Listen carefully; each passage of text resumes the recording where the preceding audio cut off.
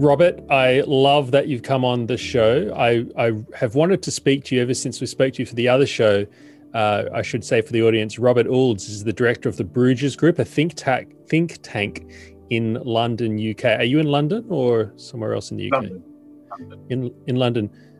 Robert, thank you for joining me. I'd like to talk with you today about a number of issues, some of your expertise, because you've spent a number of decades now agitating for things like Brexit, rational government policy. And I'm very interested to hear your thoughts on the lockdown and the political psychology of the UK, because we are your descendants down here in Australia. And it worries me that our motherland is going a little bit crazy over there at the moment. But why don't we start with this? What's the feel of London right now, Robert? I spent a month living in London about a year ago. I loved it. Has something changed radically since I was last there? Well, we can sort of think about mass hysteria, and people have sort of known about this phenomenon for quite some time. Nobody ever thought it would be here in our lifetime. Occasionally there's been hysterical moments of people screaming at the Beatles or people being dreadfully mournful and upset following the sad passing of Princess Diana, for instance, where it had these public shows of emotions. Now we are in a time where we are sort of in a mass hysteria where this has been sort of politically orchestrated. The public have been scared witless by their own government. According to opinion polls, when asked about how many people, what percentage of the population has died from COVID-19, people will say between 9 and 10%. Others will just have it 7. The figures are nothing like that. Even if infected, one has a 99.97 survival rate, and that will be improving all the time with therapeutics. We have a government which is willingly scaring them into obedience, which is all very, very convenient for them. And we see people who are wearing masks outdoors where it is known there is very, very little chance of infection, even wearing masks when they're driving cars on their own with no other passengers in the vehicle. It is a sign of people's obedience, and some people are very willing to show they know the rules and very willing to commit and to show they are subdued and submit to what the government is asking them to do, which is in a sense going to be infantilizing them, turning grown adults into children and reversing the whole power, not just of the state and who's in charge, where we now know that firmly the government is in control and the police force who are often enforcing these rules, sometimes in an unlawful way, but also the whole system of public services and even private enterprise. The whole balance of power has changed from the consumer to the provider, where, of course, you go into a pub, into a restaurant, and you're told where to stand, where to sit, when you can move, to put your mask on, not to show your face, not to communicate in a normal way, who you can associate with. Is this person a member of your family? Are they part of your support bubble? And all these complex rules which we now have to follow for a disease, for a virus, which is going to be possibly eradicated by a virus in the very near future. And for one which has a survival rate which most people will get through. And indeed, the average age of those who die in the UK from COVID-19 is actually above the average life expectancy of people in the country anyway. And it's only those who have comorbidities, have underlying conditions that would pass away. And then even those who pass away, unfortunately, did they actually die of COVID-19? No, they just tested positive within 28 days. And that's a test which is one which can produce 91% false positives. It is that inaccurate. It can detect other coronaviruses to which people have developed, therefore, immunity to SARS-CoV-2. It detects that and thinks people are infected. It is really a situation where people have become hysterical, and the government has revelled in it. We had the infection rate in London dropping, the so-called R rate, and that was the point in which they imposed a second lockdown, one which they had said to avoid. But of course, they were all too willing to bring it back, even though the evidence was out there that it wasn't actually needed. Robert, do you know? Therefore, not very good. It's turned a great, vibrant city where people would be out living their lives all hours, made it empty and dissolute, and people are disillusioned with life in London and wanting to flee the big cities. What was a success story that had been turned around? Cities like such as New York and London had been areas of great deprivation, crime, great social problems that existed in the 80s, but then there was the renaissance of cities that existed into the 90s, and that was going through, and London was developing, and that was all succeeding at a good pace until, of course, they started this scare story. And from now, we're going to have some really economic issues in London, and some social problems as well are going to come out of this. So the mood has changed dramatically, and as we're heading into sort of dark, bleak winter in the UK, it is just made so much more negative by the government, who are just trying to push people down and keep them in their place, essentially. Hey, have you heard about South Australia, one of our states, going into lockdown?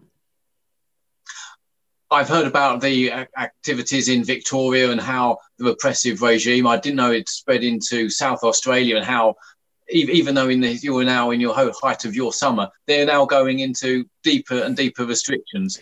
This is damaging, and it's madness. We would think it was madness. Indeed, people aren't sure why this is happening. We're kind of finding out what is behind all this now, because this is orchestrated. The lockdowns are not beneficial to people's health. Possibly don't even stop the spread of COVID-19. That can be disputed. Yeah. We'll find that out eventually when it's all properly analysed. But of course, it does make very little medical sense. It makes great political sense for those who want us kept in our boxes. Tell me more about South Australia. Well, you raise an interesting point about the plan. I mean, I assume we're going to start talking about the Great Reset. But before we do, South Australia is a neighbouring state to Victoria. Just looking up the number of cases. They've had 36 cases. They're calling it an outbreak. I mean, you'd be laughing at these statistics from what you're seeing in the UK and the US. 36 cases in Adelaide, the capital of that state. So they're doing a hard lockdown. Everything's closed except originally including liquor stores. So all the alcoholics are just going to rage at home, I guess, and beat their wives.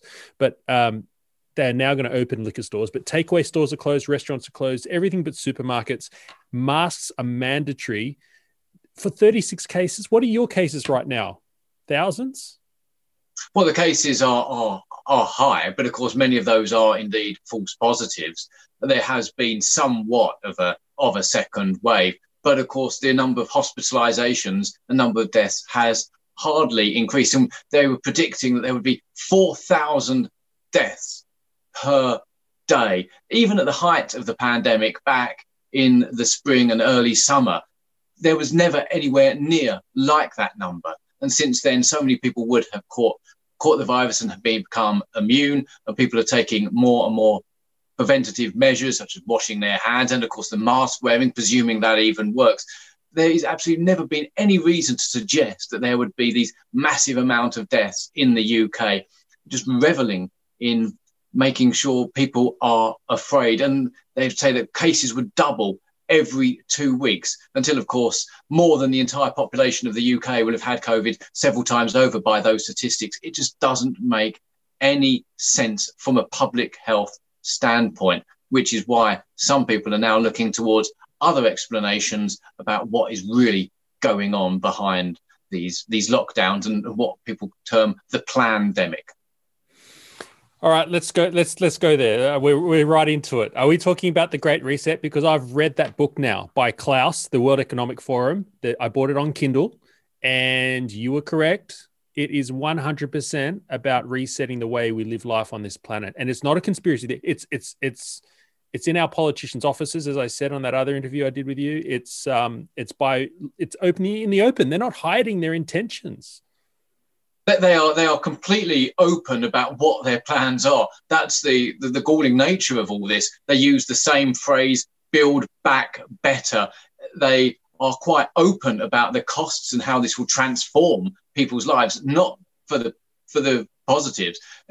it will be one where, you know, they openly admit, the World Economic Forum openly admit this will be the end towards private property and our privacy. But they think we'll be happier for it because our lives will be managed by these wise technocrats, these Olympians sitting on top, on high in their ivory towers, dictating how we live our lives, using the tech industries to control what we can and cannot think, even not just what we say, what we can and cannot even think. That's the levels to which their control will go. And the economy would be managed by multinationals. This is corporatism. And corporatism, of course, has another name. It has some very shady origins indeed. This is really the end of individualism.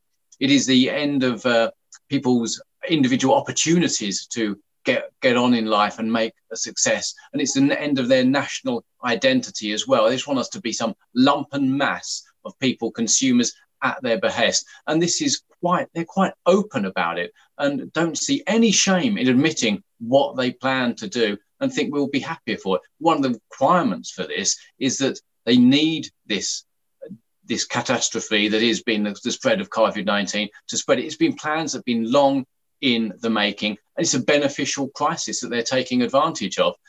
These transnational organisations, these supranational systems of government that are emerging, really established after the Second World War, but are beginning to really take power into how our lives are regulated. And it seems that people are so far willing to allow themselves to be governed right down to the very minutiae of who they meet and when they meet, what products they buy from what shops.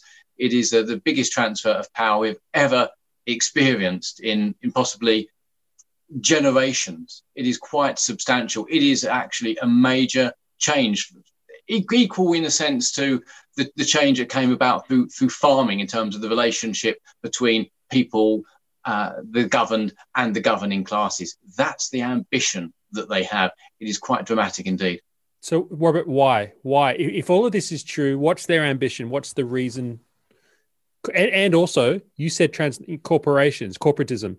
So you don't think it's like a traditional, you know, the dictatorships and those kind of government seats of authority like Putin. You think it's more like a corporate type actor behind it?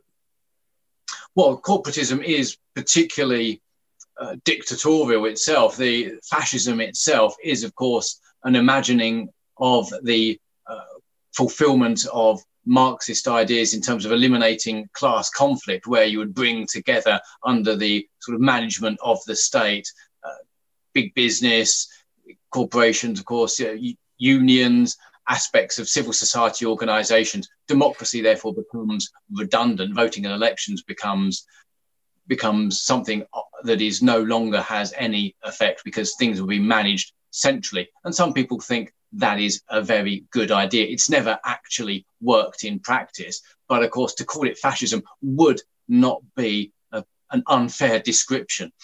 Those on high will always think they want to be making the decision, that they're the most informed. They don't want to have a world where people will be voting for Brexit against what they've been told is in their best interests, or electing President Trump, for instance, someone who sits outside of this internationalist structure, who has publicly spoken against these ideas in the United Nations and throughout his campaign speeches. That system cannot be tolerated any longer. They have the opportunity now, just like in China, where they've used social media and the internet to gain more control over people's lives. People thought the internet would be something that frees us, gives us greater opportunity. In countries like China, it's then become a way of governing what people think and what people say, how people act. And if they aren't on board with what the government wants, they can lose their rights to travel. They can lose their rights to jobs, lose their rights to all kinds of opportunities. And it's a very powerful meme. And we have this informal system here in the West. If you say the wrong thing on social media, you can find yourself not only potentially losing your job, can also be arrested. In the UK, there's more than 3,000 arrests each year for people who put stuff on semi-private, semi-public networks, views that the state considers to be unsayable. Even some areas where the law doesn't actually get involved, there's been police going to people's houses, warning people about their thinking when they have liked a poem on Facebook criticizing transgenderism. That's the degree of which they're going. And the ultimate effect would be to break down the traditional bonds that have kept us together, our faith, our family, and our flag. And those who are statists, who believe in the power of government and believe it can be a force for good and control, are the most vehement to have these restrictions put on us. And throughout history, we've seen how in the Soviet Union, for instance, one could only get on in one's career, not according to your talent. One could only buy a car even if you were known to be a good communist and you'd known to be a card-carrying member of their party and were to be part of their names on their list, who are good people, who are what they would define as good. And this is a very powerful way of making people conform. And we have a sort of system emerging here that's not too different to how things work in China. Of course, it's not state orchestrated, not yet. It's coming. And it's what not is in China? China have the social credit system, which is operating in parts of China right now. Yeah, and it's not too distant here. It's not too dissimilar. We have a similar system here, unofficial as yet. But we see the idea being introduced into society that there needs to be restrictions about what people say on social media for health reasons, to avoid disinformation. Of course, the situation regarding masks, if you post anti-mask information, you can find your posts deleted. You could find yourself put in Facebook prison even. That's just the thin end of the wedge. Of course, earlier this year, we were told that masks were actually bad for our health. We shouldn't be wearing them. We shouldn't, they would be destructive in terms of giving people a false sense of security. They would spread other diseases. They wouldn't actually stop the spread of COVID-19. Now, of course, we're told that they are mandatory. We must wear them. We must not criticize them. An American advisor to President Trump, who used scientific evidence, medical evidence, to debunk the idea of masks, had his posts deleted from Twitter. And the idea is then introduced in society about what we can and cannot say. Of course, they'd already banned hate speech, where people who may give alternative views on immigration are then criticized, or people who may talk about traditional ideas of marriage and the family, who would then be potentially, if they say their ideas in the wrong way, potentially facing legal sanction even, would have their posts deleted from the internet, their views censored.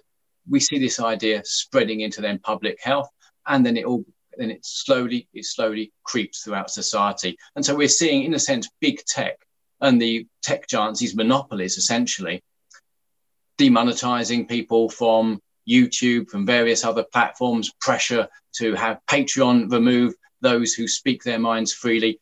And it all starts from there. And slowly the Overton window shuts. It gets ever so more closed. It gets narrower. The ideas that we'd normally want to express in a free society are reduced, and the control increases all the time. The state or international institutions, in conjunction with the state, it's all part of a pyramid, are essentially taking more control over us. And there's us at the bottom. We find ourselves just aimless consumers in their world with no identity anymore, just there to work in wage slavery, not owning property. They say this themselves. This is World Economic Forum's own very idea. And then, of course, we're then in this situation where we have essentially they talk about stakeholders having power, but what they mean by stakeholders is ordinary people like you and me who would want to be property owning, activists in our own democracy and in charge of our own lives. It would be the stakeholders of those who have the power already, and they want to keep hold of this. They've seen how potentially the internet with peer-to-peer investment systems and the spread of ideas, which led to Brexit and, say, for instance, President Trump, or their two different movements, shook their order, and they want to use the powers that exist to make sure this can never happen again and to keep us in line. And they want to put China at the forefront of this world. China, with its incredibly awful human rights record, is their poster boy for the future. It is quite really astounding. I assume you've seen Black Mirror, because they started making it in the UK. You've seen that series? Not yet. No, I do watch many different series. I haven't seen that one as yet, but I'd like to learn more about it. Is that so? I assume you've heard of it. It's a dystopian series where they just sort of posit a dystopian future. It started in the UK, and it's the most out there realities. You know, for example, there's an episode where a lady's in a world governed by the social credit system, and you know, she's mean to someone, and they give her a bad review, and you know, she can't hire a car, she can't buy a coffee, she can't go on certain escalators, and it's probably 4 or 5 years old now. And the creators of Black Mirror came out, I think it was last year, and they said the reason we stopped making Black Mirror is because we can't keep up with reality. Yeah, these things are meant to be entertainment. I think actually they are manuals for statists and leftists about what to do. You know, 1984 is such a manual. They follow the playbook almost word for word. That our freedom of speech is restricted. George Orwell sort of said that newspeak was the only language whose vocabulary gets smaller each year. That is something which is happening now. There's more and more words we cannot use. Some, of course, they will invent these new sayings that we must use. But then, of course, just to show they're ahead of the game, the wokerati will then say, well, those words which we really previously mandated, you can now no longer say that. It's all to show who's on the inside and who's on the outside, and keeping the outsiders down by creating a whole set of complex rules and language that only the most woke and most ridiculous people can actually follow. Indeed, you do actually need a high level of education to somehow marry together support for Islamic immigration, gay rights, feminism, transgenderism, mass immigration, and more power to international institutions. To marry all that together does create a whole need for a series of mental leaps that only the most privileged and people who have wasted their most money at the best schools and universities can actually manage. And it's all to show the common people, keeping them in their place essentially, and not giving the opportunities that that people have began to enjoy. It's you know, I do really feel that organisations like Extinction Rebellion and even to a degree Black Lives Matter, but particularly Extinction Rebellion, they are mainly upper middle class people who, of course, want to go back to what they see as the good old days when poor people couldn't afford to fly a plane or enjoy the benefits of consumerism. It's one of the, what we call in our book, Mobilitis, a Cultural Virus, affluenza, is that people want to show how sophisticated they are, their conspicuous consumption. They used to do that through being able to go on a foreign holiday, learn a foreign language, speak a foreign language even. And wear an expensive watch or kinds of clothes which signalled out what kind of class they belong to and what they aspire to be. With the growth of the internet, with the growth of a consumer prosperous economy, more and more people have had the opportunity to access those trappings of wealth. So now how do they want to express their wealth and their social sophistication? The way to do so is to have a moral currency and to come out with the ideas that I previously spoke for, to denounce people like Donald Trump, for instance, or to denounce the concept of Brexit. That's all a way of showing how sophisticated you are. And at the same time, speaking about mass immigration and then also lauding transgenderism, for instance, all these complex ideas. And it's all a way of showing how sophisticated you are. And of course, ultimately, I'm sure the end is to get back to those days when they would price out ordinary people from traveling. And it's all very convenient. And this pandemic has given them the exact opportunity to give restrictions that ruin people's opportunities. It's the small stores that will be burned out in Black Lives Matter protests. It's going to be the small shops, family-owned businesses that will be ruined by the lockdown. The big multinationals will be able to get through this. They'll be able to get hold of the money through bonds, from the printing of money, from the quantitative easing programs that we've seen. They'll be okay, but we'll lose our opportunity to get on, and we will lose our stakes. At the same time, we'll lose our opportunity to travel, and the Extinction Rebellion people can then go back to being happy about how the hoi polloi are then kept in their place and keeping the grubby, normal, ordinary working people away from their lavish lifestyles, which they want to get back to enjoying without us taking their resources as they see it. Yeah, what did Hillary call them? The unwashed masses, the deplorables. The deplorables. I think you're forgetting, Robert, that that Brexiteers are idiots and Orange Man is the devil. But let me ask you, Robert, you've been doing this for decades. That's how authoritarian systems spread their ideas. Communism or fascism or Nazism never really advocated itself, never really sold their ideas on that. Oh, we have a better system and we can prove it. We've got the quantifiable evidence which can show you're better off with us. They would say, well, we're the progressive ones. If you don't think like us, you must be morally defect. If you denounce Mao's policy of killing off the Stalins, then you must be a capitalist roader. If you're denouncing Nazism, you must be a bourgeois Jewish sympathizer, and so forth. They would always point the finger and not come up with any evidence. They would say, if you don't agree with us, you must be morally suspect. And they're using the power of morality and a twisted morality at that to try and get their views over and to try and keep people in their place.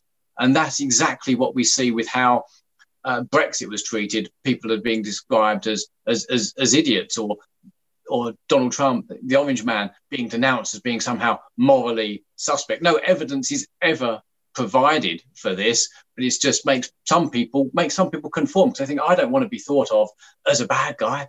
I will then do as I'm told. That's often how religions spread.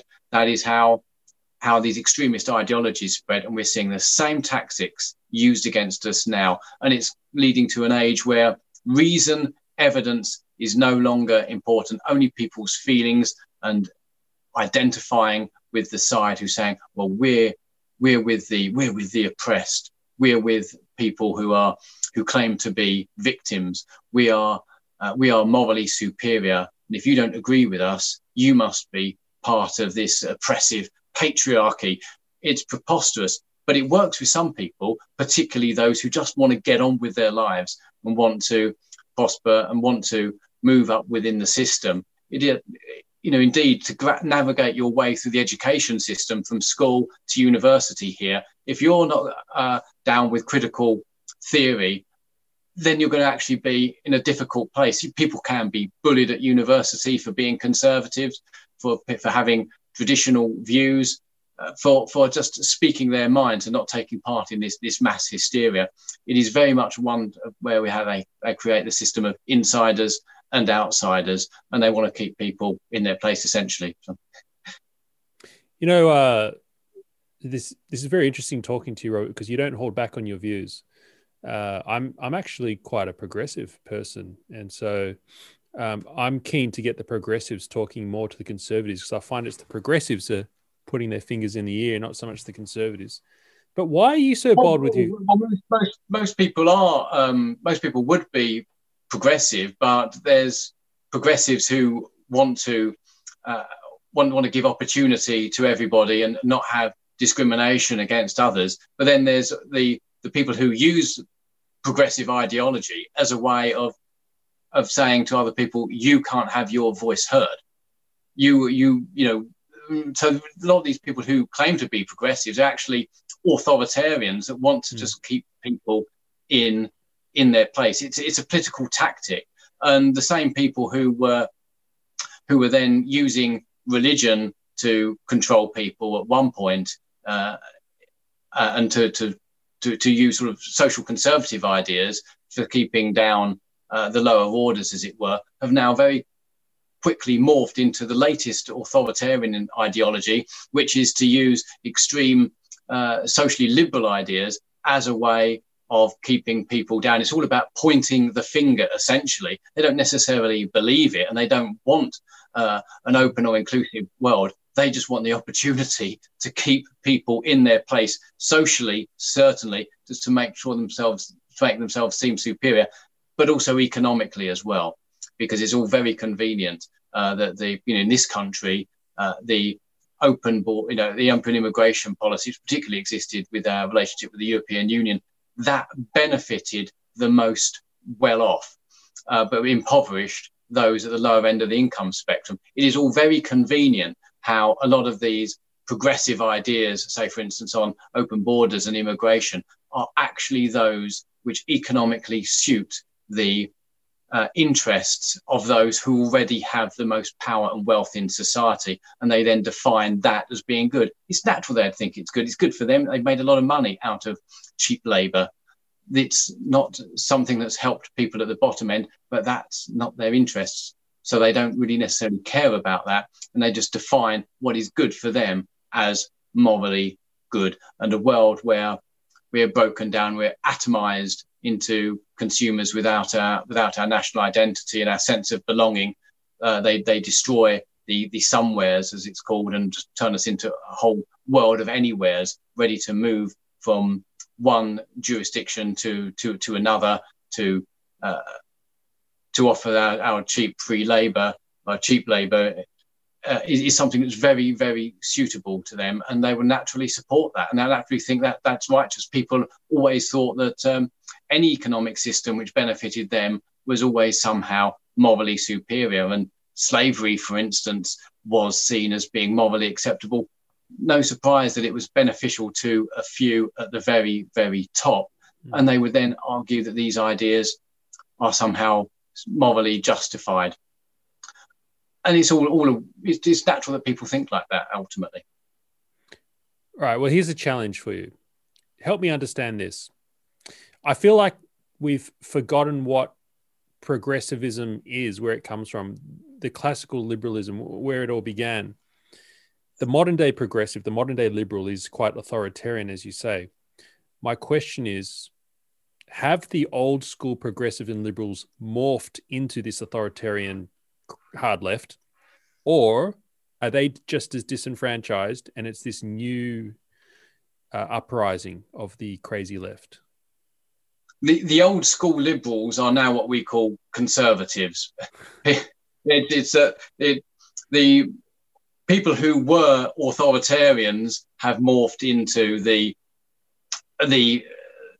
progressive, socially liberals. It's in Germany, when the Soviet Union took over Eastern Germany and established East German state, the people who were happy with the Nazi regime quickly morphed into being supportive of the new communist regime. Essentially, they were the same thing. The Soviets produced paintings showing what the designs of the uniforms of the Stasi were, and it was all very, very similar to the uniform designs used by the Third Reich. It was all about easing people into this transition. Yes, you've been supportive of the Nazi regime.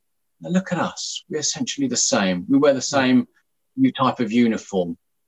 People will switch between authoritarian ideas. Essentially, they are authoritarians, and they will use that as an opportunity to get to keep their position in society, to have more control. But people who are forcing social liberalism and restricting freedom of speech, they are the people who would fit quite happily into whatever regime exists. If there is an authoritarian regime, they will support it. They will doff their cap. They will try and do whatever they can to get on and use that system for their own advantage, and will gravitate towards what is the most intolerant ideology. And people genuinely did support communism in Eastern Europe because they wanted to get on. They wanted to prove that they were good people, and people have gravitated towards the extreme social liberalism, which restricts people's freedom of speech and puts people in prison, deletes their posts for putting out scientific evidence and medical evidence and rational arguments, purely because it is authoritarian, and they will gravitate towards that. And now the people who are the rebels, who would have been the social liberals and the real progressives, are now called the deplorables and or perhaps identify with conservatives, but essentially they are the true liberals who want to protect the Enlightenment values of freedom of speech, of tolerance, and open discussion and debate. So really, the progressives are never were really that progressive. They were always regressive, repressive, and ultimately suppressive. You're scaring me, Robert, because you're telling me that if it's just the authoritarians, when the Great Reset is defeated, they'll just go for the next hammer to hit us over the head with. Well, they always will and always have, and we see sort of the media are often hunting as a pack and obeying what is the general orthodoxy, what is the accepted opinions. We'd have sort of publications, say, for instance, like The Economist, which backed appeasement in the 1930s, backed Keynesianism and the consensus in Britain after the Second World War. Of course, when that all changed and fell apart, they then backed Thatcherism and monetarism and free markets. And now, of course, they're slavishly, whereas they had been previously against free trade in the past, now they're in favour of it. You see some people who will just try and get along and parrot what they think their master wants them to be saying, what they will be reflecting their master's voice, essentially. And so they will do. But our job and our role is to continue to question, in a sense, sort of like in Socrates, to asking them difficult questions. Of course, he ultimately paid with his life, but of course, for asking these questions, for wanting to challenge people's sacred cows. But this is something we need to do to keep society healthy. Ultimately, perhaps history will show that we win, but if these tech giants continue to have more control over our lives, our ideas will get less opportunity for an airing. But things can change rapidly. We saw how things such as MySpace, Friends Reunited, Second Life, Orkut, there were all these big social media organizations, companies, and technologies that were simply massive back in their day. Now we have to struggle to actually remember them. Orkut was backed by Google, and it's just disappeared. It's been replaced by Facebook. There's no reason why the trend of people departing from free speech restricting Twitter to Parler cannot become a flood. Things can change very rapidly, and we sort of envisage society working such that you will have people who will want to be restricting what we say and what we do, and trying to make society according to the image that they want to project. But society naturally produces contrarians, what we call antibodies in the system that will challenge it. And these people can be often romantic figures, often people who've got great charisma, which then people can get behind, people who challenge the system, who just naturally just speak out because of their contrarian nature. In the UK, we have people like Nigel Farage. In America, they have Donald Trump. And these people act as a systems reset in themselves. Whenever one particular ideology becomes too powerful and power gets amassed centrally around one set of institutions or around one idea and one ideology, these people will speak up and challenge it. And that's what we've seen emerging. You have the same people in Australia as well. And these people are naturally, as they're charismatic, because they question the orthodoxy, often get support around them. And then society has the opportunity to reset, as long as they're given the opportunity to have freedom of speech. That's absolutely critical. Then to allow society to evolve and change and to act as this safety valve to let off the pressure from the authoritarians and to change the way they act. And so there is an opportunity in society to challenge this. It doesn't necessarily mean that these authoritarians will ultimately win. Indeed, society naturally produces people who will stop them winning, as long as they're given the opportunity to speak out. If indeed freedom of speech is restricted on social media, then we are in a very dark situation indeed. Are you one of these antibodies, Robert? Because as I said, you've been doing this for decades. I don't understand why you're doing it. What drives you?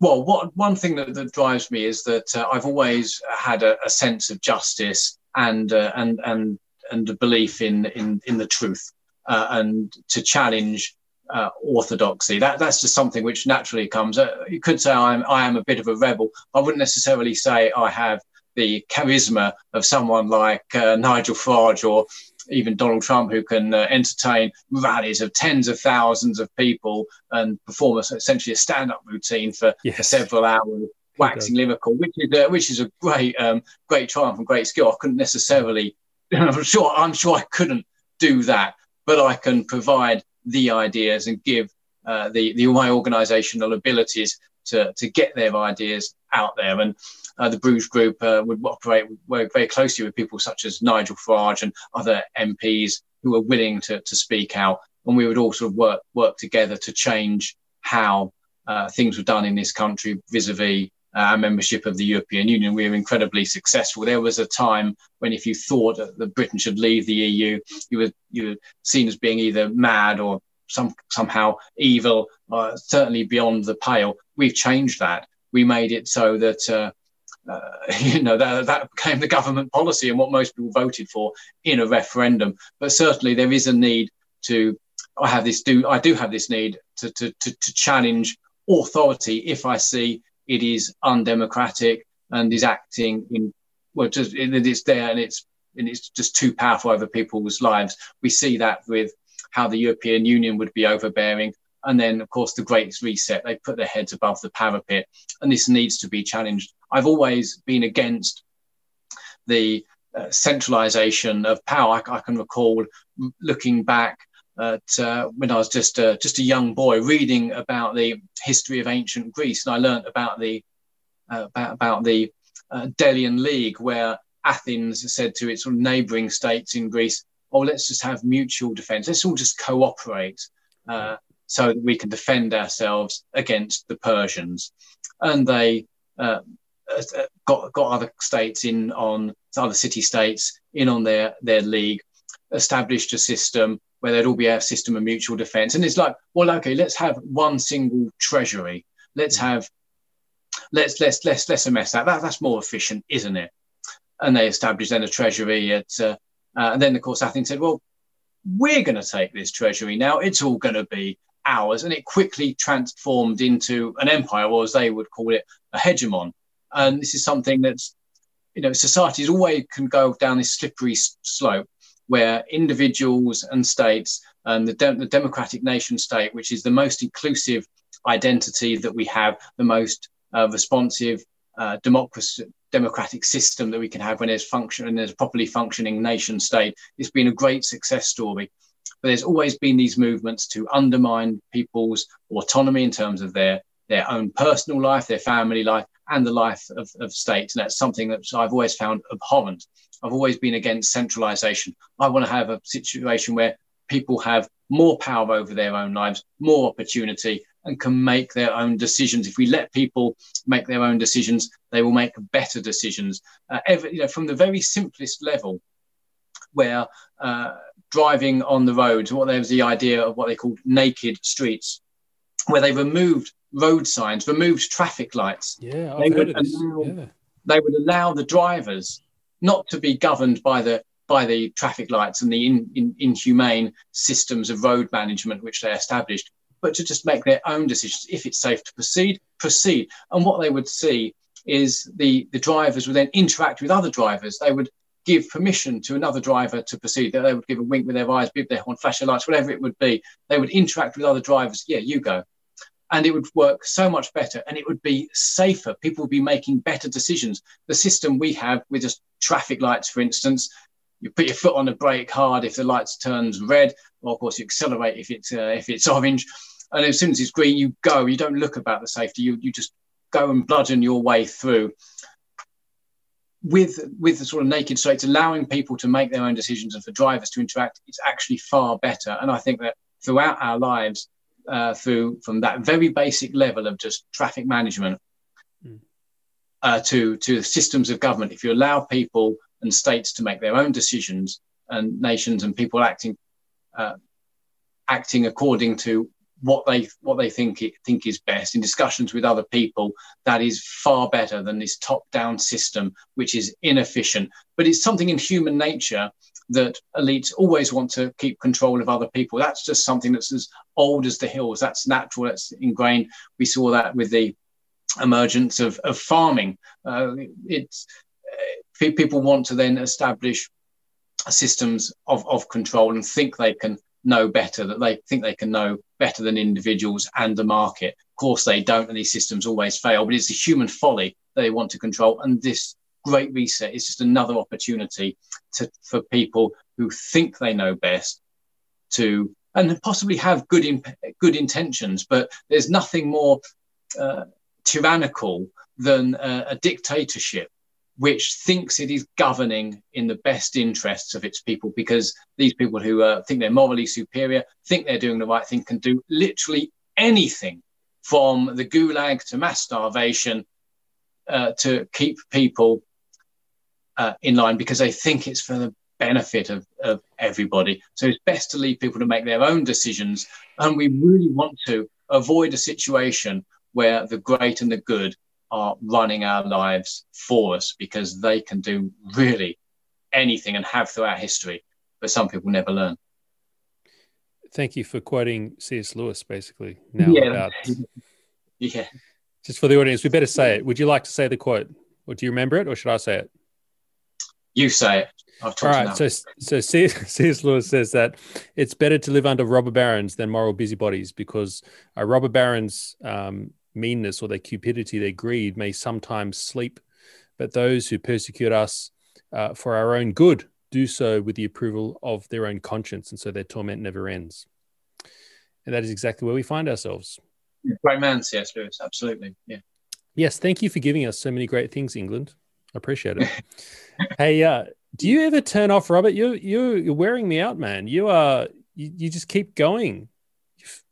You're full of passion. I'm very, very motivated. It's I can actually remember when we'd won the referendum, and this is on the 23rd of June 2016, and of course afterwards, we've been up all night and sort of celebrated. It hadn't sort of really settled in, and then the whole sort of weekend afterwards, we were just all just sleeping. And then on the Monday, we were. Parliament was talking, and the then Prime Minister David Cameron was saying, Britain will be leaving the European Union. I was like, I've been fighting this full time since early 2001. I think, what am I going to do now? So I am very motivated, and something which has come through my family, who are always campaigning politically. Of course, they were very, very on the left, but have since come down to my way of thinking. We're actually voting Conservative and for the Brexit Party to get Brexit done, even though before they'd have a bust of Lenin at home. I can remember debating politics with my cousin Mary, and now she's been watching many sites and I'll send her the link to this video as well.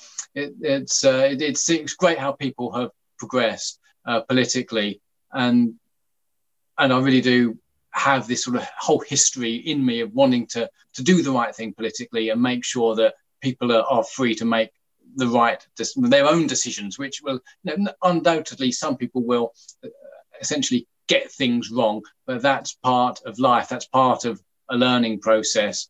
But what we need is a world where people try many different things, many different systems, many different ways of living, but that would, where we can all learn from each other, but to homogenize us into one internationally run Great Reset system is actually counter to what is in our best interests, and will actually lead to those who have the power and the wealth at the moment being able to amass even more and have more control. And that there will be one point where regulations are made, and only the very most wealthy and powerful have the opportunity to get to the heart of government and get their voices heard. And it will be a very inefficient world, the world that we're looking at, unless, of course, we can challenge it. But they put their heads above the parapet.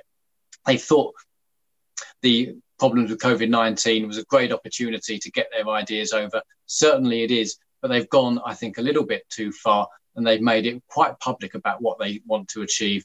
And now it's just given us the opportunity to say, no, actually the world we envisage, where people have greater freedom is the better model, and we'll see what wins in the end. Well, Robert, I'm glad there's people like you out there with the energy and the passion to do it. I just feel too tired to do what you're doing. You've been fighting Brexit, you just said, since 2001, 19 years. Yeah, be 20 years in January. Yes, yeah. You're going to be fighting it for another 20 years because your bloody House of Lords, I think it's your House of Lords that's screwing it up. No matter how many times the people vote for Brexit, you cheeky buggers won't give it to them. Well, yeah, they're a fine example of the great and the good, and an unaccountable, unelected establishment. People who think they know better. Of course, people voted first of all for Brexit, but earlier they'd voted for a government that promised a referendum. Opinion polls showed most people wanted massively, almost 80% of people wanted this referendum on EU membership. That referendum finally came. That was won by those advocating leaving the European Union. Then, of course, 2 years later, they voted overwhelmingly in a general election, 1 year later rather, overwhelmingly in a general election for parties who advocated taking us out. When, of course, though many of those MPs reneged on what they had promised.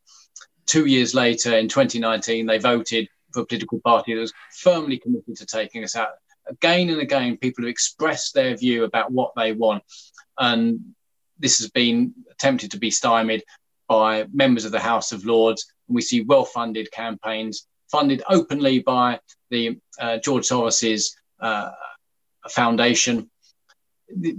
There's a whole great deal of international pressure being put on British people to change their mind, but they wanted to stick to their decision, and it's been to Britain's benefit so far.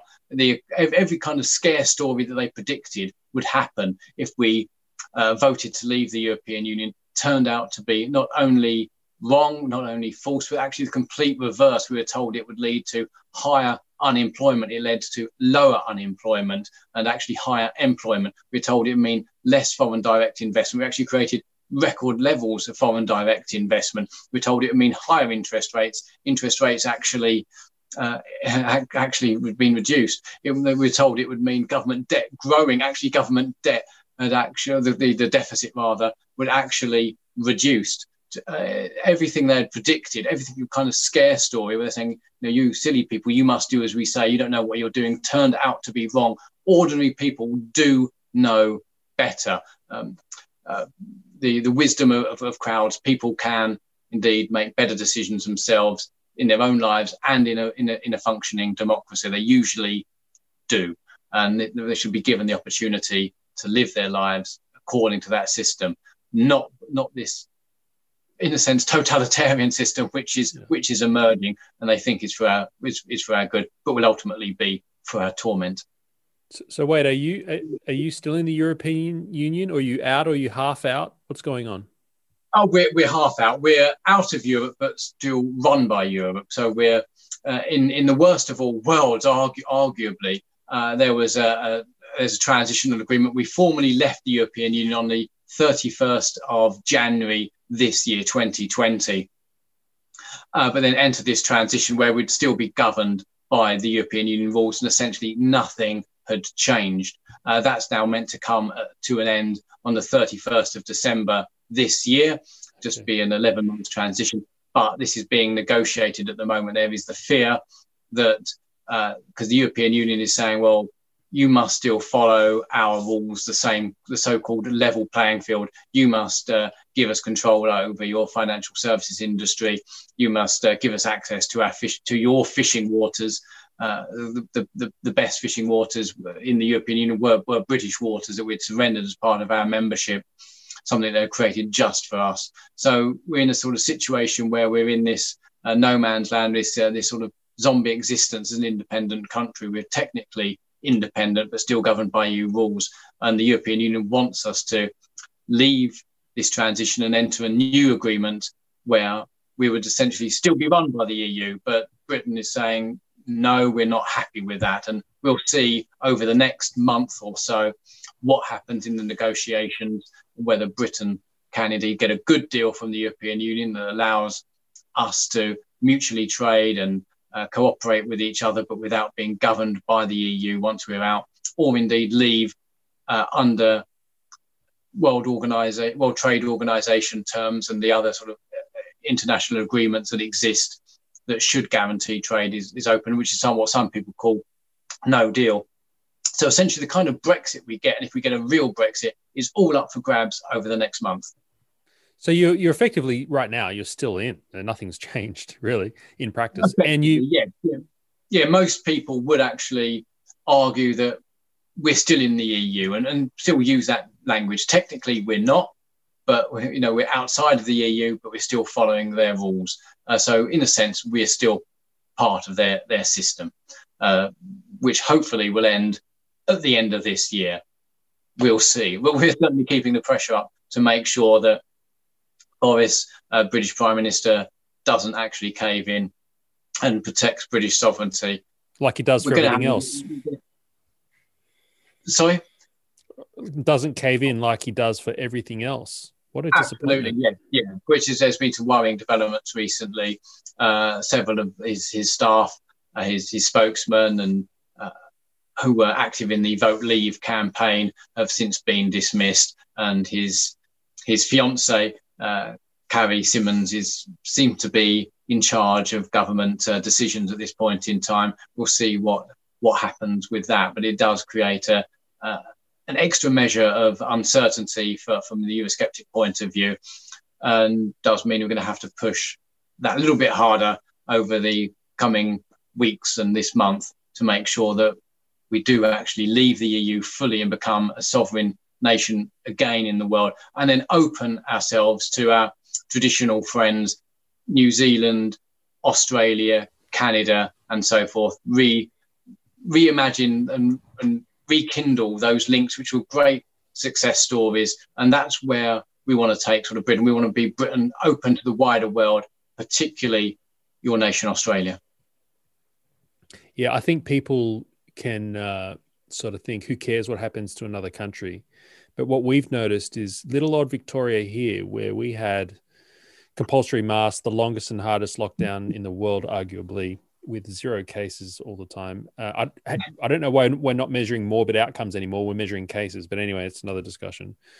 That served, it seems to me, as a license for other governments around the world to say, see, it was done in a first world nation. The people didn't really complain. There weren't really protests. Approval ratings are up. We can do the same thing. And that's why I think it's important, the work you're doing in Britain, although it doesn't affect me directly so much.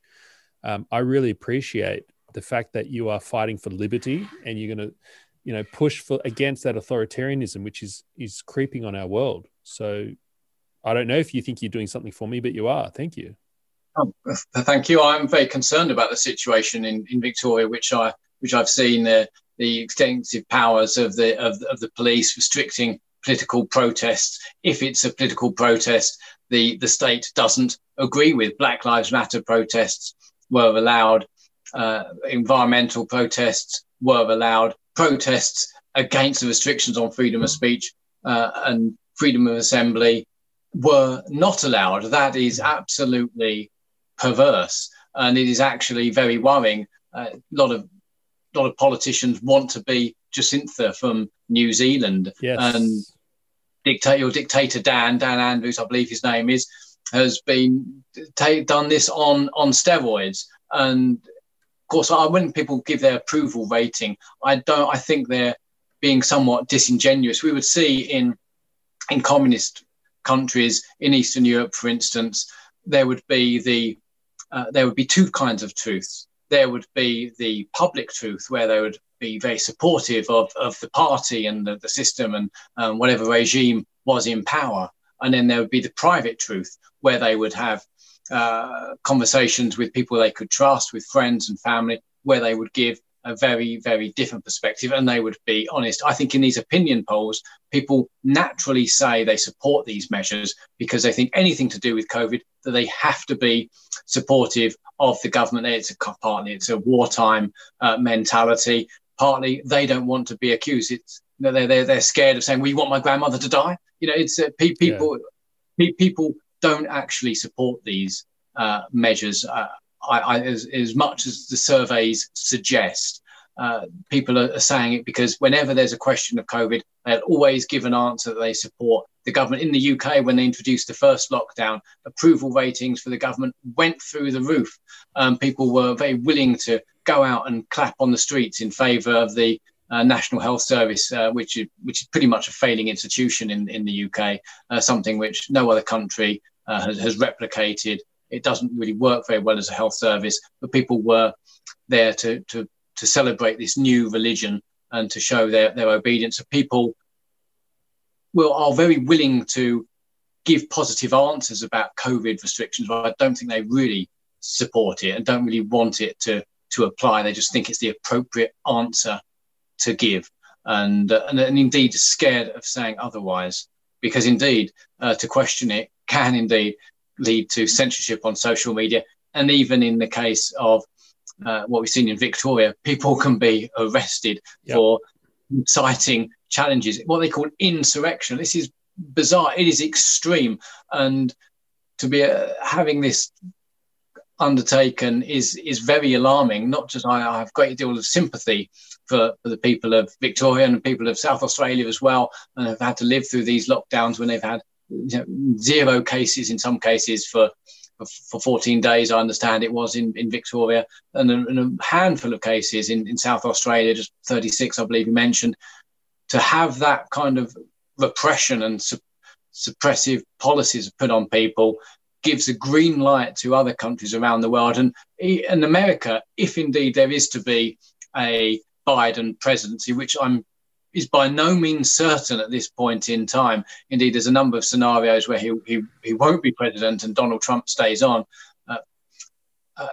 Even with the vaccine just around the corner, there's already a Chinese vaccine developed. There's the Sputnik Russian vaccine. Moderna and Pfizer Biotech have vaccines. They're talking about putting America into a really restrictive lockdown and compulsory mask wearing, even though we presume the vaccine will work, is just around the corner. Brazil has already bought the Chinese vaccine and is supplying that to people from January. This is an opportunity. They will see it to take away our humanity, and one of the great ways in which humans interact is through our faces, through our expressions, how we can speak and communicate through showing how we feel through smiling. That's how people interact. That's how people understand the meaning of words. It's not just what is said, it's how we say it. But to have us wearing masks where we can't really understand and interact with our fellow human is indeed dehumanizing. And it's all very, very convenient. It really does take away our identity. Leftists have always wanted to remove our identity. In the Soviet Union, they would rename in states that are taken over. They would rename villages, try and make a break with the past, encourage children to denounce their parents, smash the past, whatever it was. Create in other communist countries, they want to have their cultural revolution or create a year zero. This is the same phenomenon. It might not have exactly the same intentions, but the effect is to destroy everything that had gone before in the past. It begins with saying, well, this statue in America, that is unsafe. Of course, it was never, these statues were never racist under Obama. But then, of course, they begin to question it. And Donald Trump said, if you're going to take down Confederate statues, where does it all end? And then it ends, it's everything. It's destroying Mount Rushmore, destroy statues of Grant, of Lincoln even. It is quite astounding. Yes, everybody would have their own questionable past in history and would not be exactly the kind of people we'd want them to be today. But the idea is to smash everything that's gone before. This is cultural Marxism, to make a scenario where people no longer have a historical root. And those people who have their history erased are open to manipulation. That's the aim. And it's all very convenient and it's very deliberate. And this cultural revolution and year zero that we're having inflicted upon us, which will include a social, economic, demographic revolution, is something that most people don't want fostered on them, or at least they want to be asked and consulted first. But the year zero is a very important part of their project, and it's all coming together under the Great Reset. All right, I have some bad news for you and a question for you, because you're starting to talk about culture, and I want to talk about the culture wars. The bad news is that here in Victoria, our premier is called Dan Andrews, and there's been a hashtag trending. I know that's a very small subset of the population, but there's been a hashtag I stand with Dan. Well, now people say Dictator Dan. Now there's a new hashtag, I stand with Dictator Dan, or just Dictator Dan. And people are saying he smashed the coronavirus because, look, I disagree with the lockdowns, and a lot of the negative effects and the business is destroyed, and that's lagging indicators. It's going to take years to survey the devastation. However, we can't deny that our cases and our infections went from whatever to zero. So I'm finding it difficult to attack lockdowns, because they have, I guess, kind of worked like a sledgehammer on a mosquito, but we have no cases here. So help me, Robert. How do I fight a culture war when people are saying, if Dictator Dan killed the virus like that, then I stand with Dictator Dan. He can be my dictator any day. There's a culture thing going on here where authoritarianism is becoming cool. Oh, yeah. Amongst the young, authoritarianism has always been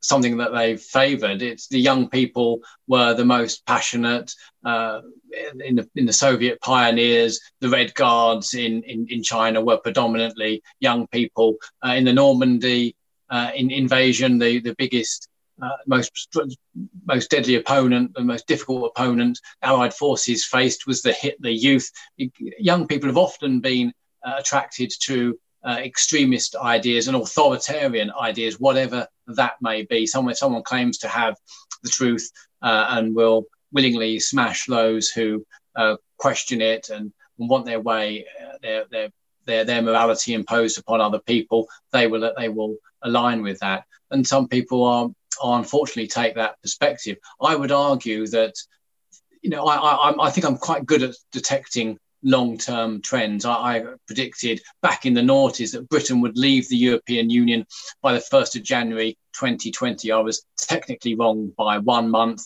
and possibly would be out of the EU sort of fully by the end of this year. So 1 year being wrong isn't so bad. I can see how things are changing.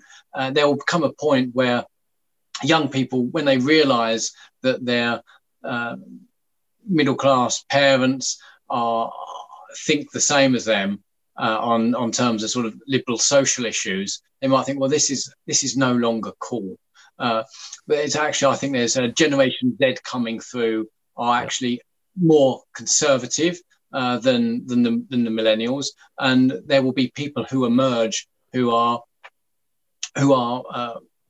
these antibodies that I spoke of, these contrarians, and they will be the attractive figures that as long as they're given the opportunity to speak out, as long as the tech industries and the law doesn't restrict their freedoms to say what they want to say and their opportunity to assemble as they wish to get their message over, then they will be the attractive one. So some people are willingly submitting to Dictator Dan, because some people always will try and obey the most authoritarian, illiberal regime and ideology that exists.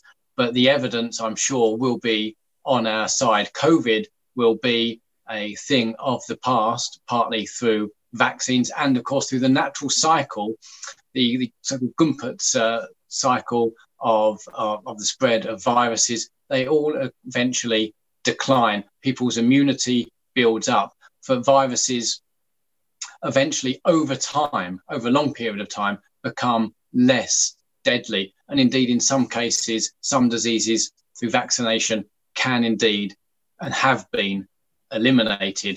So COVID will be a thing of the past. What will remain is destroyed businesses, health ruined, mental health ruined, a whole system that people had enjoyed for generations trashed.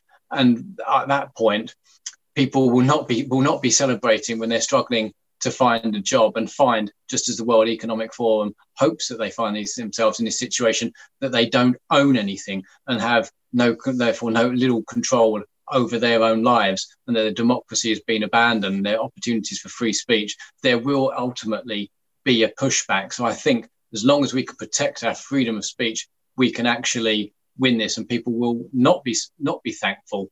It's just there's this phenomenon where people are expressing the public truth that they support anything regarding COVID, any measures that governments produce from whatever angle, the government comes from, whether it's of the right or the left. I understand Dan Andrews is a left of centre politician. People will support it because they think it's the appropriate thing to say. But I think they deep down, many people don't, and just want these restrictions to pass and for people to live their lives freely again, as our natural human instincts want us to live. So do you do you agree or disagree with the thought that politics and government is downstream of culture? Oh, absolutely. Everything comes from culture, ultimately. That's the absolute centre. And in some cases, things don't actually change a great deal. Things on the surface may change if we can sort of look at, say, for instance, how say, for instance, Japan in pre-war, people were told to be supportive and back the militarists. Then, of course, after the war, people were told to, I'm a military historian, told to, amongst other things, told to give up weapons, to embrace peace, and people conformed. That would, on the face of it, seem to be like a radical switch in society, but actually it was essentially the same. It was the same people obeying what they were told to do, essentially.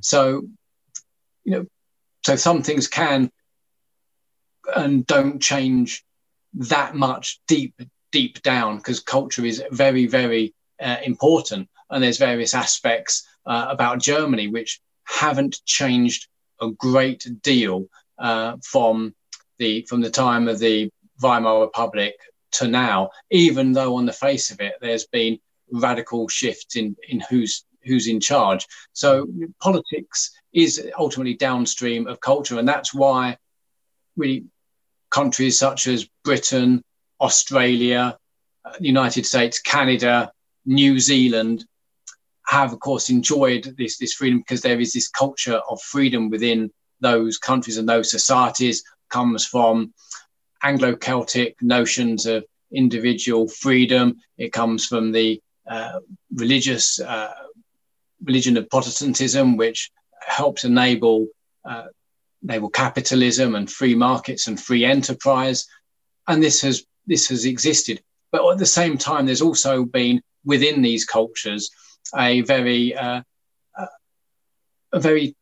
top-down system of control, and people thinking that they know best. A very Church of England approach, high Tory, where paternalists would want to be governing the lives of the lower orders, of the serfs. That's something which has always existed and competed against notions of freedom and individuality within these societies. At the moment, I would argue that this top-down high Tory paternalism is actually in the ascendancy at the moment, and we just need to push back against societies, in the sense our societies in our sort of Anglo-Celtic Australia, sort of the Anglosphere societies, all have this continual battle between those two traditions. And so I presume most people actually value their freedom and were willing to push back. The 80% of us want to live our lives normally, and there's just only often 15% who are the elites who want to govern how we live and control our lives for our own good, of course, but also to make sure that we know our place at the same time. We just need to sort of push back. They've got a great deal of power. They've got the economic wealth and much of the political power and control over the mainstream media and much of social media as well. But of course, we have the numbers and we have the ideas which are most prosperous, that can create the most dynamism in society and need to be listened to and can force ourselves to be listened to if we so wish, as long as we're willing to stand up to this just no more than 15% of people who have these paternalistic notions of keeping us down. But how do you win the culture wars? Because we know of the left's long march through the institutions. One of the people will quickly change as soon as they realise that it's not in their interest. Some people will be. We are in our book Moralitas, a Cultural Virus. We've the Bruges Group has predicted or envisaged the sort of political correctness and wokeism as if it's a virus and spreading through society. You have some people who are actively spreading this disease because they want to create a cultural revolution, a so-called cultural Marxist. They want to undermine the faith, the family, the flag. They want to destroy what had gone before because they want to open us up to state socialism and to more control in our lives. They couldn't understand why people hadn't taken on the brilliance of Marxism, and they believed that there was, your viewers will know this very well, that to open up society for the inevitability of communism, they had to destroy the society that had gone before. And even Marx was understanding of these ideas, later developed by people like Gramsci and Herbert Marcuse in the United States. And so these people, there will be people who are spreading those ideas for that end. Other people will be getting on board with this program partly because they're scared, they think they have to say it. They're essentially just infected and just want to parrot whatever gets on. And some people may end up believing it. But if the opportunity for money changes, because at the moment the system is pretty much rigged to be favouring the cultural Marxists. They're the ones who will receive the research grants. They're the ones who will be able to get the promotions in the companies by celebrating diversity, which is certainly not diversity of opinion. Some people just want to get on, but as soon as the opportunity is no longer there for them, as soon as it no longer pays, many people will switch. And as soon as other people come along, such as Donald Trump, for instance, then of course they give a voice for ideas which challenge these notions.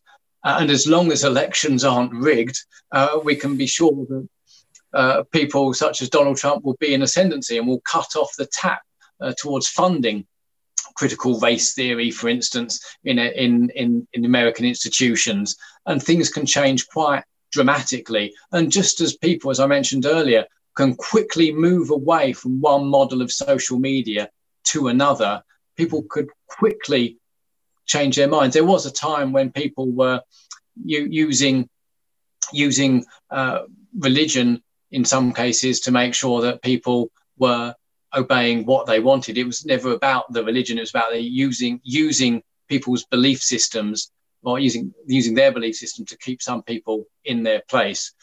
And they've now abandoned that model and embracing other secular religions such as radical environmentalism, the Extinction Rebellion movement, and of course sort of Black Lives Matter and so forth, and other things which require faith.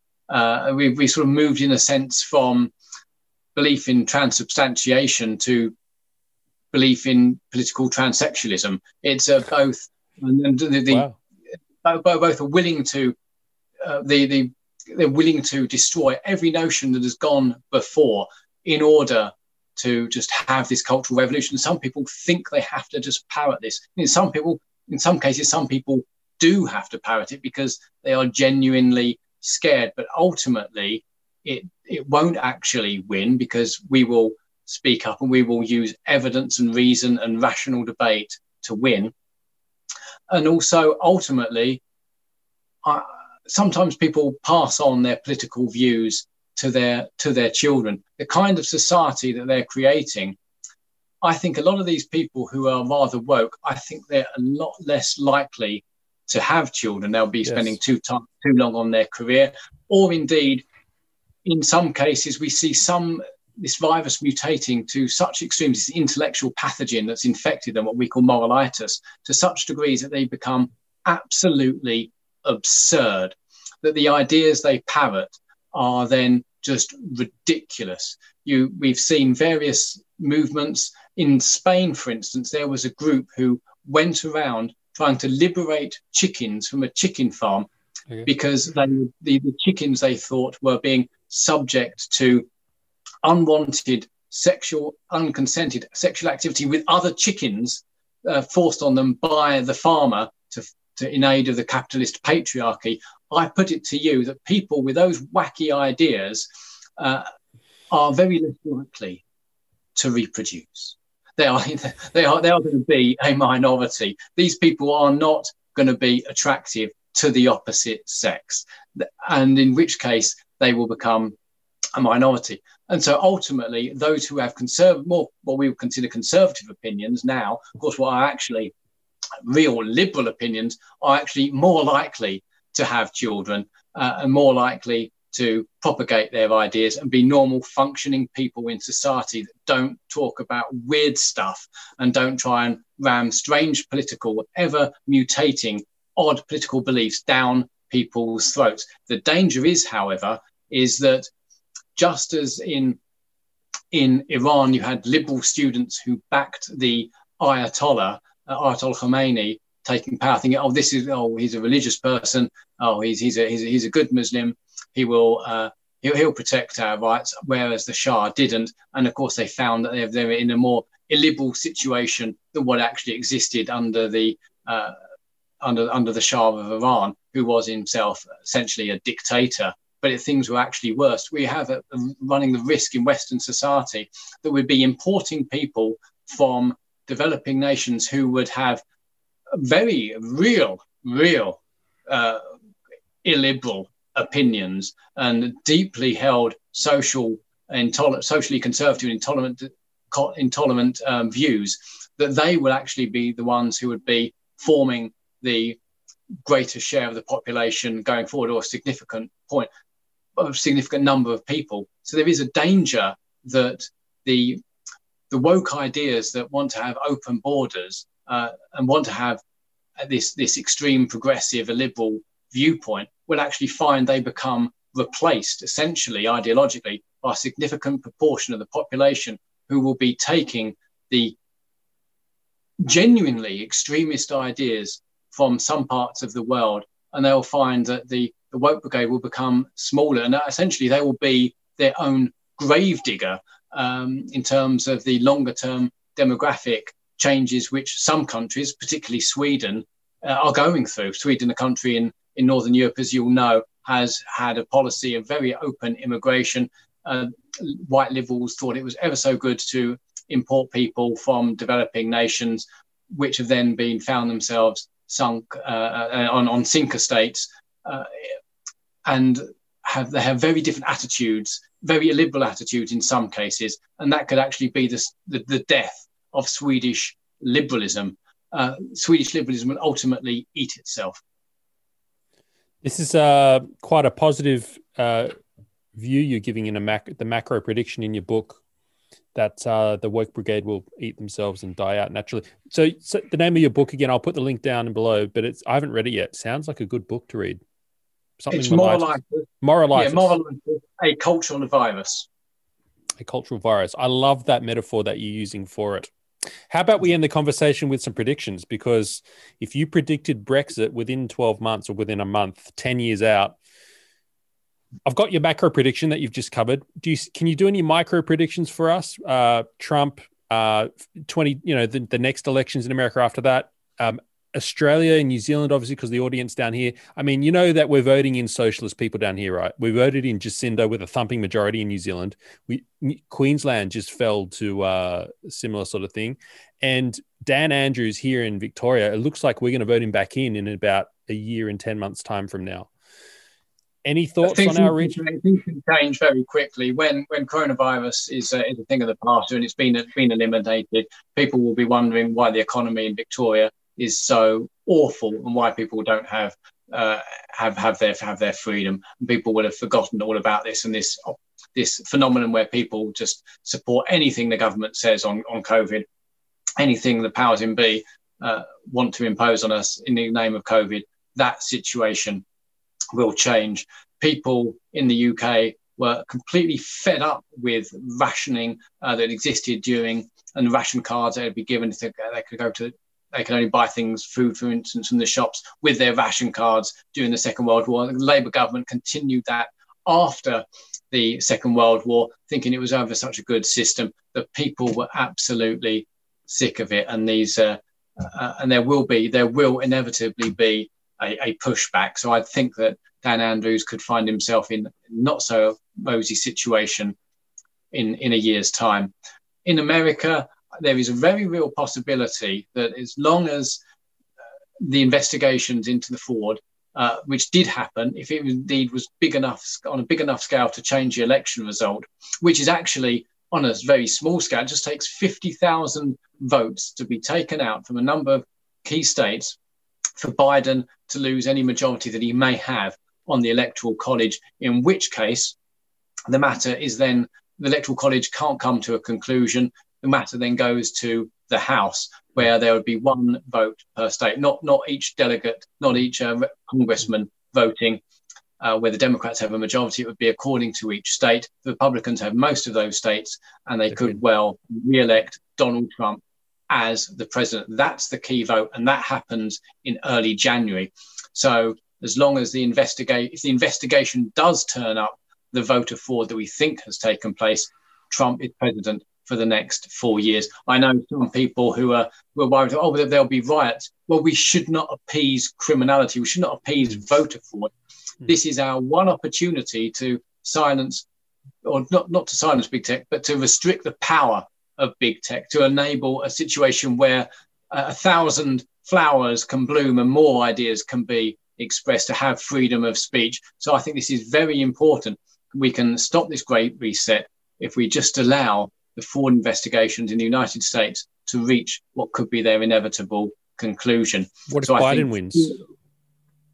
If Biden wins, that is, he's already established part of his transition team, which has the people from big tech. He is a corporate stooge, essentially, and we will see the Great Reset en masse, and it will be the restrictions that you have in Victoria will be transplanted to the United States. You will see this corporatist system of government where, of course, he'll just be a front man. He is fading, rather tragically, but he will put in place a system which is already part of the American experience, where the pork barrel politics, where the system is often rigged in terms of the most powerful organizations having a great deal of say. That's going to be even greater. And one person who wanted to disrupt that was indeed Donald Trump. He wanted to transform the pharmaceutical industry. It's bad for the consumer who pays too much for their medicines. It's not actually good for those who actually develop medicines and vaccines and so forth. It actually benefits traders and middlemen who exist in the system. He wanted to change it. And I think it's no surprise that during the election, during the debates, Trump kept on talking about there's going to be a vaccine soon. It's just around the corner. It's going to be with us soon. We're going to make that announcement on that. And people thought, what is he talking about? As soon as the election's over, Pfizer, BioNTech announced they have the vaccine. Moderna announced they have a vaccine, which is even more efficient. They could have made those announcements back in October. They could have said that earlier and sent the stock market soaring again. They could have given hope that there would be an end to this COVID nightmare, but they kept stum. They didn't come out and give the information out what they knew, because they wanted to make sure Trump lost, to make sure that this must be the case. It is the only logical conclusion. Why wouldn't they announce it earlier and give people hope? They left it till after the election to make sure that there wasn't a boost for President Trump, a man who was going to shake up the pharmaceuticals industry. That's the only logical conclusion. Well, what happens if in a bit longer, 4 years, 8 years, 12 years, Biden wins, or President Kamala Harris, is the reality, right? Then what happens is, because you've been pretty positive so far, saying that people will push back. Will they push back in 4 years' time?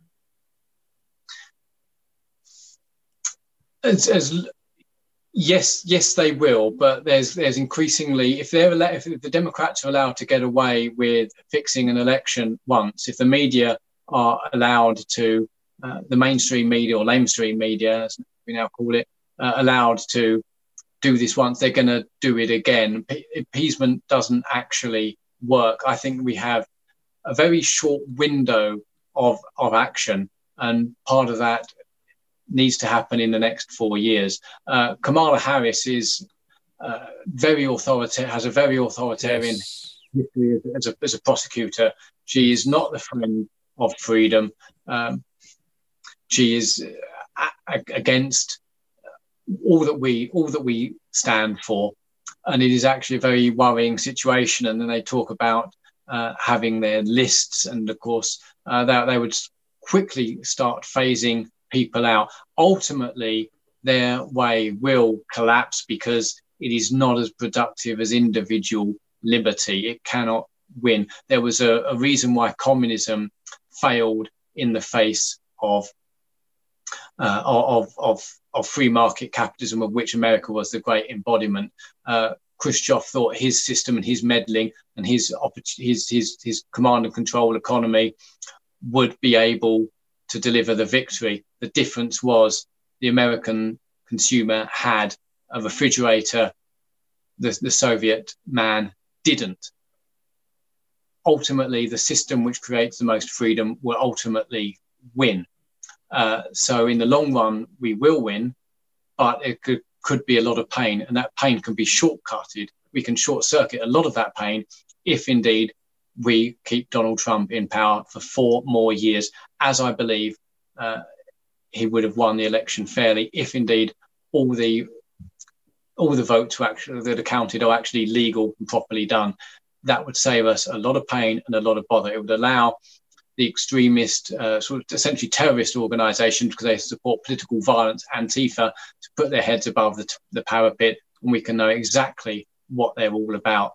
We can avoid this pain by having 4 more years of Donald Trump. However, if indeed there is a situation where there's a Biden and ultimately a Kamala Harris administration, because we all know who will be running that administration, Biden no longer, unfortunately, has the intellectual capacity. He has the cronyism of the Democrats. He has a long history of it. That's part of his makeup. He's not shy about it. He's actually open about what is going on. He admitted that they had established the biggest voter fraud organization in American history. He had admitted his dealings in Ukraine. Hunter Biden was even quite honest about what he was doing and how he'd got that position with the Ukrainian gas company because of his position that his father had, being the vice president at the time in the Obama administration. They are actually quite brazen and open, but if they're allowed to get power, if they're allowed to stuff the Supreme Court, if they're allowed to create new states, split up California to create more Democrat senators, then of course they'll be trying to lock in power. Ultimately, they'll come down, but it's going to be a long, hard road. But of course, I'm willing to fight this. I'm willing to give another 20 years to make sure that we win this battle as well against their Great Reset. Robert, How do you feel? My brain is fried. It may be because it's 10 p.m., but you just downloaded a whole lot of information. How are you, sir? I'm energized. I'm enjoying it. It's bread and butter for me. I like this. Yeah. Thank you so much. Oh, mate, thank you so much. You're the first person to come on and prosecute your ideas in a very committed, passionate way. Let me ask you one question before we go. Are you ever wrong? I ask a lot of people who are very, very sure, like you've been. And I like to ask, could you be wrong on some of this stuff or any of it?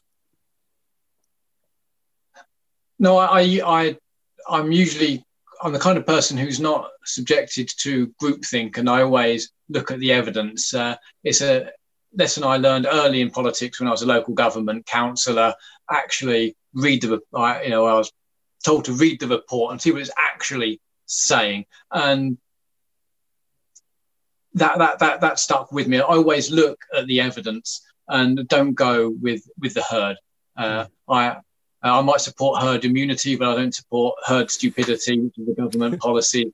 The lockdown policies are herd stupidity, where they all just follow the same agenda. I've always sort of sat back and thought, well, what does the evidence actually tell us? And that's why I'm often right, because I'm not encumbered by groupthink or these social conventions that think you have to think a certain way. So I'm not usually wrong. And naturally, I'm optimistic as well. And I think the progress of humanity is usually one of looking up. Some people often predict that, particularly those on the left, the economy will get worse and worse and worse. Capitalism will ultimately destroy itself. People will be more and more impoverished. That's not how it works. It's not what the evidence suggests. Things generally go up, and people... free markets, free enterprise, private property rights lift people out of poverty. Yeah. And we see that across the world. Things generally look up. So I'm naturally an optimistic person, and I'm confident that we will ultimately win, because I'm sure we're right and we have the rational arguments, and people still respond to rational public debate and discourse as much as the other side want their feelings to triumph our facts. Ultimately, most people are normal people and think like us. Wow. You believe in the electorate. You believe in their intelligence. Wow. Robert, it's been a pleasure. Thank you so much for joining me for such, it's been an hour and 45, I think. Thank you for giving your time. It's been great. My pleasure. Thank you. Thanks for having me on. All right. Thank you, London. Bye.